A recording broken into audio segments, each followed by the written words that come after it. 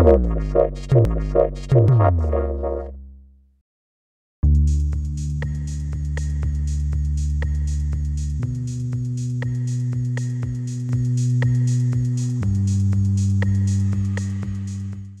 are a family-owned resources investment management firm. We run a number of strategies in the private equity and publicly listed space. But our best known product is a sector allocation tool called the Junior Gold Fund. And that invests in small to mid-cap precious metals mining companies. We set that fund up in 2009 in the aftermath of the financial crisis because we recognized that gold offered a safe haven aspect and could provide some cover to volatility and wealth protection. And we also saw that the precious metals miners had been oversold, so they presented a very attractive opportunity to invest in the space. We had a tremendous rebound up to 2011, and since then we've been in a bear market. As far as we are concerned, there are three major elements in our investment process. The first is what is the jurisdiction of the assets. We like to have rule of law. We like to have transparency in government policy and municipal policy in permitting a project, for example, and allowing it to operate in an efficient manner. The second thing, of course, and probably equally important, is the resource, the type of the geology, the economics of the rocks. How efficiently can it be processed and brought to the market? What is the marginal cost of production?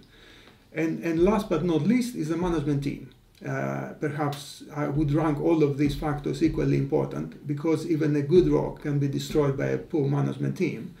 So we like to have experienced managers not only in the geology but also in the regional geology and understanding of the operations where they control the assets. We like to see the key criteria are first background and experience, track record. Have they done this before? Have they done this with the particular geology that they are approaching now? Do they understand the rock but also the process that they intend to employ? And last but not least, have they worked in the region where they control of the project they control? Do they know the political and municipal structure? Do they know the parameters under which they will be called to operate? Clearly, at the exploration stage, you want very strong geologists who understand where to drill, how to prospect for the size, to establish the size of the resource.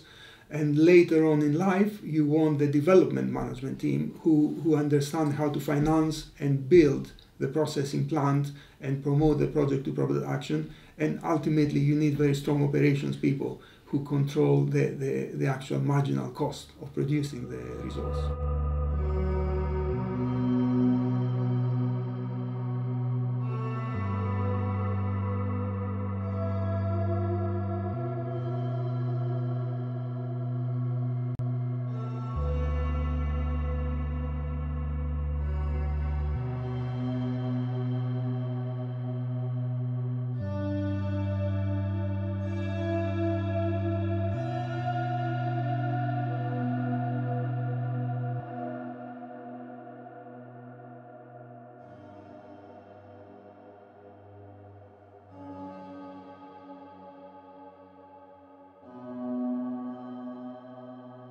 Thank you very much for watching our video.